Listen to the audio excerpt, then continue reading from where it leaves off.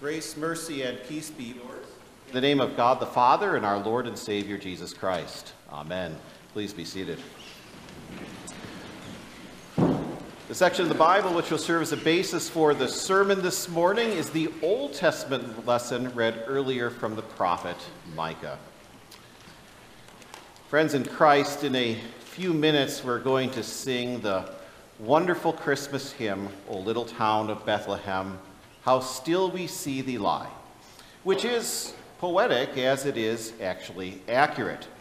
Bethlehem was, and Bethlehem actually continues to be, somewhat little. 2,000 years ago, it was basically a farming community that nobody heard about outside of the immediate area. It had just a few hundred people. It was the kind of town where if a cat got stuck in the tree, that would, if you will, make the headlines. That kind of town. You know that town. The name Bethlehem, in fact, means house of bread, if you didn't know that, and that, of course, didn't exactly bring in the tourists at all.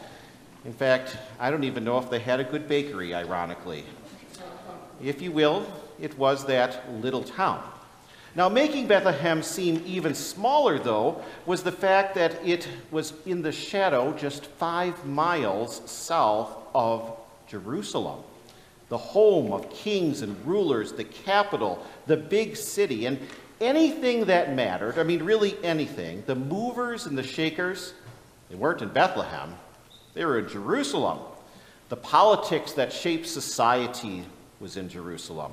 What made the news was in Jerusalem, all of which made Bethlehem seem even that much smaller, inconsequential, if you will. Bethlehem made no difference in the grand scheme of the world, and as the world rushed by, you'd have to look out your window pretty quick to even see just how still the little town of Bethlehem lie. And yet, just one thing we know about Bethlehem. What is that one thing? But in this insignificant little Bethlehem, it became the birthplace of the King of Kings. In fact, it was just what Micah prophesied some 700 odd years before. What was our Old Testament lesson? But you, Bethlehem Ephrathah, though you are small among the clans of Judah, out of you will come for me one who will be ruler over Israel, whose origins are from old, from ancient times. And the rest, as they say, is history. God's history. And you know it. That all the world would be taxed because Caesar Augustus issued a decree. Everyone had to go to their hometown, and Mary, being great with child, as we are told, the time came for her to be delivered. And where did that happen? In the big city where all the big events of all the world happen? No. But it happened in the insignificant little town of Bethlehem, where God's light shone in the darkness of sin and death, where he brought grace and truth in the flesh of his one and only Son in that little town of Bethlehem. So, that being said, let me tell you what Bethlehem really is. Bethlehem was and is the quiet, insignificant, unnoticed place that God promised to be. And since Jesus was there, that means Bethlehem was and is the quiet, insignificant, unnoticed place where God's power and truth and forgiveness and life is at work in Jesus Christ. And as most of the world, just if you will, ran wide on by, they rushed by, unknowing and, well, uncaring, the most significant and meaningful thing in this world's history took place. God came to be with his people. And here's the point. Just as God worked in Bethlehem is the same way that God works today, where God works in powerful ways but seemingly insignificant, often unnoticed, as the world just rushes right on by. I mean, isn't that exactly what's happening right now? I mean, literally, right now, Isn't that what's happening? Where the world is rushing right on by while God is at work through humble means. People are rushing. We're getting ready for Christmas, but not in the quiet way of repentance, but by shopping and cleaning and doing all the things that make us want to pull our hair out. That's what's happening. We're rushing on by. The world is talking about inflation and the fact that no one is working and they're all in a hurry and everyone is rushing on by without noticing God at work in humble means. The world is rushing by, arguing about vaccinations and school curriculum. The world rushes by, trying to find anything to drown out a hopeless anger and sorrow that characterizes their lives. Now, all those things are important, make no mistake, they really are. But so many people are rushing by right now that they're missing that the God of all grace has come for them. And here's the best part. He's right here. He's right here. Right here, right now, in this place. In other words, what I'm telling you is that right now, as you sit here, you are sitting in Bethlehem. You are. And you might say, well, wait a minute, Pastor. This isn't Bethlehem. This is Zion. It's the big Z. I'm just trying that nickname out, see if it works. You can report back after church. But I really mean this. Remember what Bethlehem is? Bethlehem is the quiet, seemingly insignificant, unnoticed place where God's power and grace and forgiveness and life is at work in Jesus Christ. And isn't Jesus here right now by his means called Word?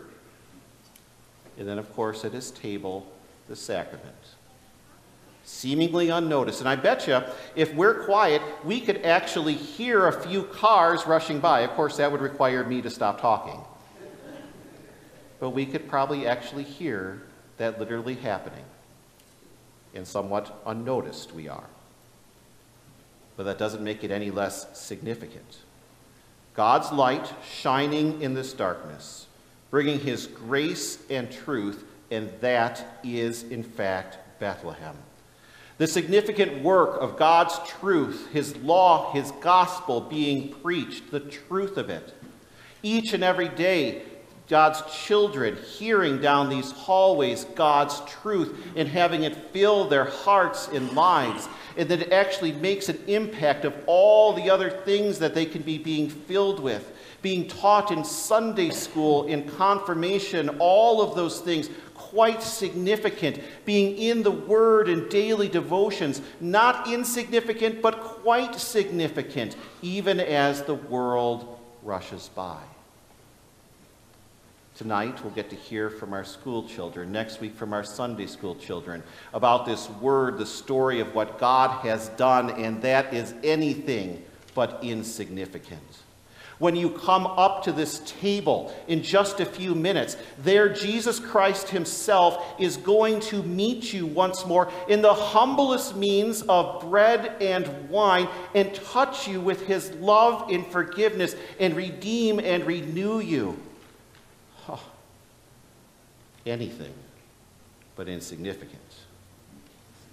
This is Bethlehem. You could even sing, O little church of Zion, how still we see thee lie. Above thy deep and dreamless sleep, the silent stars go by. See, now that's a problem, isn't it? The stars just going by. We know maybe they'll stop. Maybe they'll stop a few days from now on Christmas Eve. But will they stop long enough? Will they hear? We know the truth that very often the Sunday after Christmas, all those folks that maybe paused have stopped pausing. And why is that?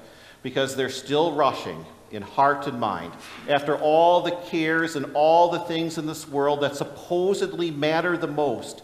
And candidly, they just simply don't believe that this is Bethlehem.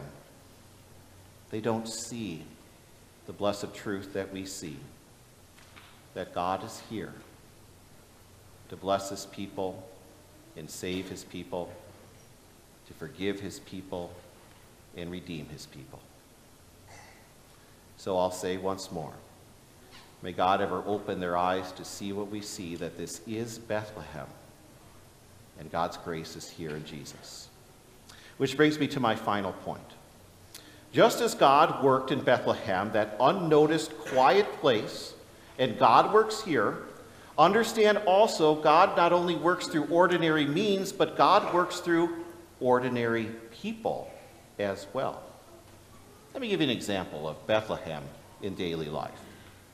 You can take just an average couple, Joe and Jan, who are sitting down for their evening meal. They're fairly new in town, and not a lot of people knew them, and it seemed like not a lot of people cared to know them.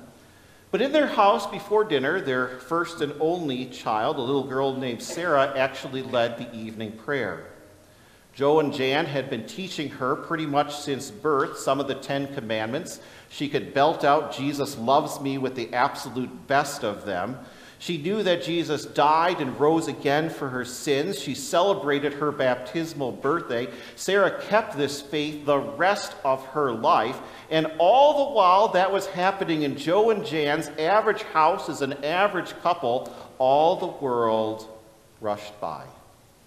Shopping and cleaning and running after this and that and checking Facebook and TikTok and the latest fashion and arguing about politics and all of those other things, but God was watching. And what happened in that house of Joe and Jan was of greatest significance as they raised God's child God's way. God rejoiced in it. Sarah grew and she lived her entire life giving praise to God on her way to heaven, a life of praise and service to him. If you will, to ordinary people doing seemingly insignificant things had the most significant result in all the world in God's eyes. What can you do that is seemingly insignificant, at least by the world's standard? But in God's eyes, if you will, has Bethlehem come? How about an invitation to church? While the world goes by silently, we're not silent about what happens here. We tell everyone. An offer to pray for someone, a get well card in the mail, shoveling someone's snow. Jesus even talked about the seemingly insignificant giving a cup of cold water offered in his name. In the different stages of life, God calls his plain, ordinary folk, that means us. You know, we're not always ordinary, but a little ordinary, to do his work, and he makes his light shine. And Bethlehem is there. So don't ever lose sight of that. God, just as he did as the prophet Micah prophesied, O little town of Bethlehem, God still works through the ordinary plain means and brings to us all the gifts of heaven. And God works through ordinary people as well. You come to this house, he works through ordinary pastors, albeit handsome, but ordinary. Just making sure you were still listening. Ordinary means at this table. And when Christ comes again, understand what's significant and insignificant will be revealed. The significance won't be the big city. It won't be the politics or presence under the tree. It won't be any fashion or what's on Facebook. It won't be any of those things. But it will be where he himself was at work in this world. So maybe, just maybe, take a little time. Invite someone this week to come and see the Bethlehem you know here in this house, where God ever reigns by his humble means. And so in his name, amen. And may the peace of God, which surpasses all understanding, watch and guard your hearts and minds in Jesus. Amen.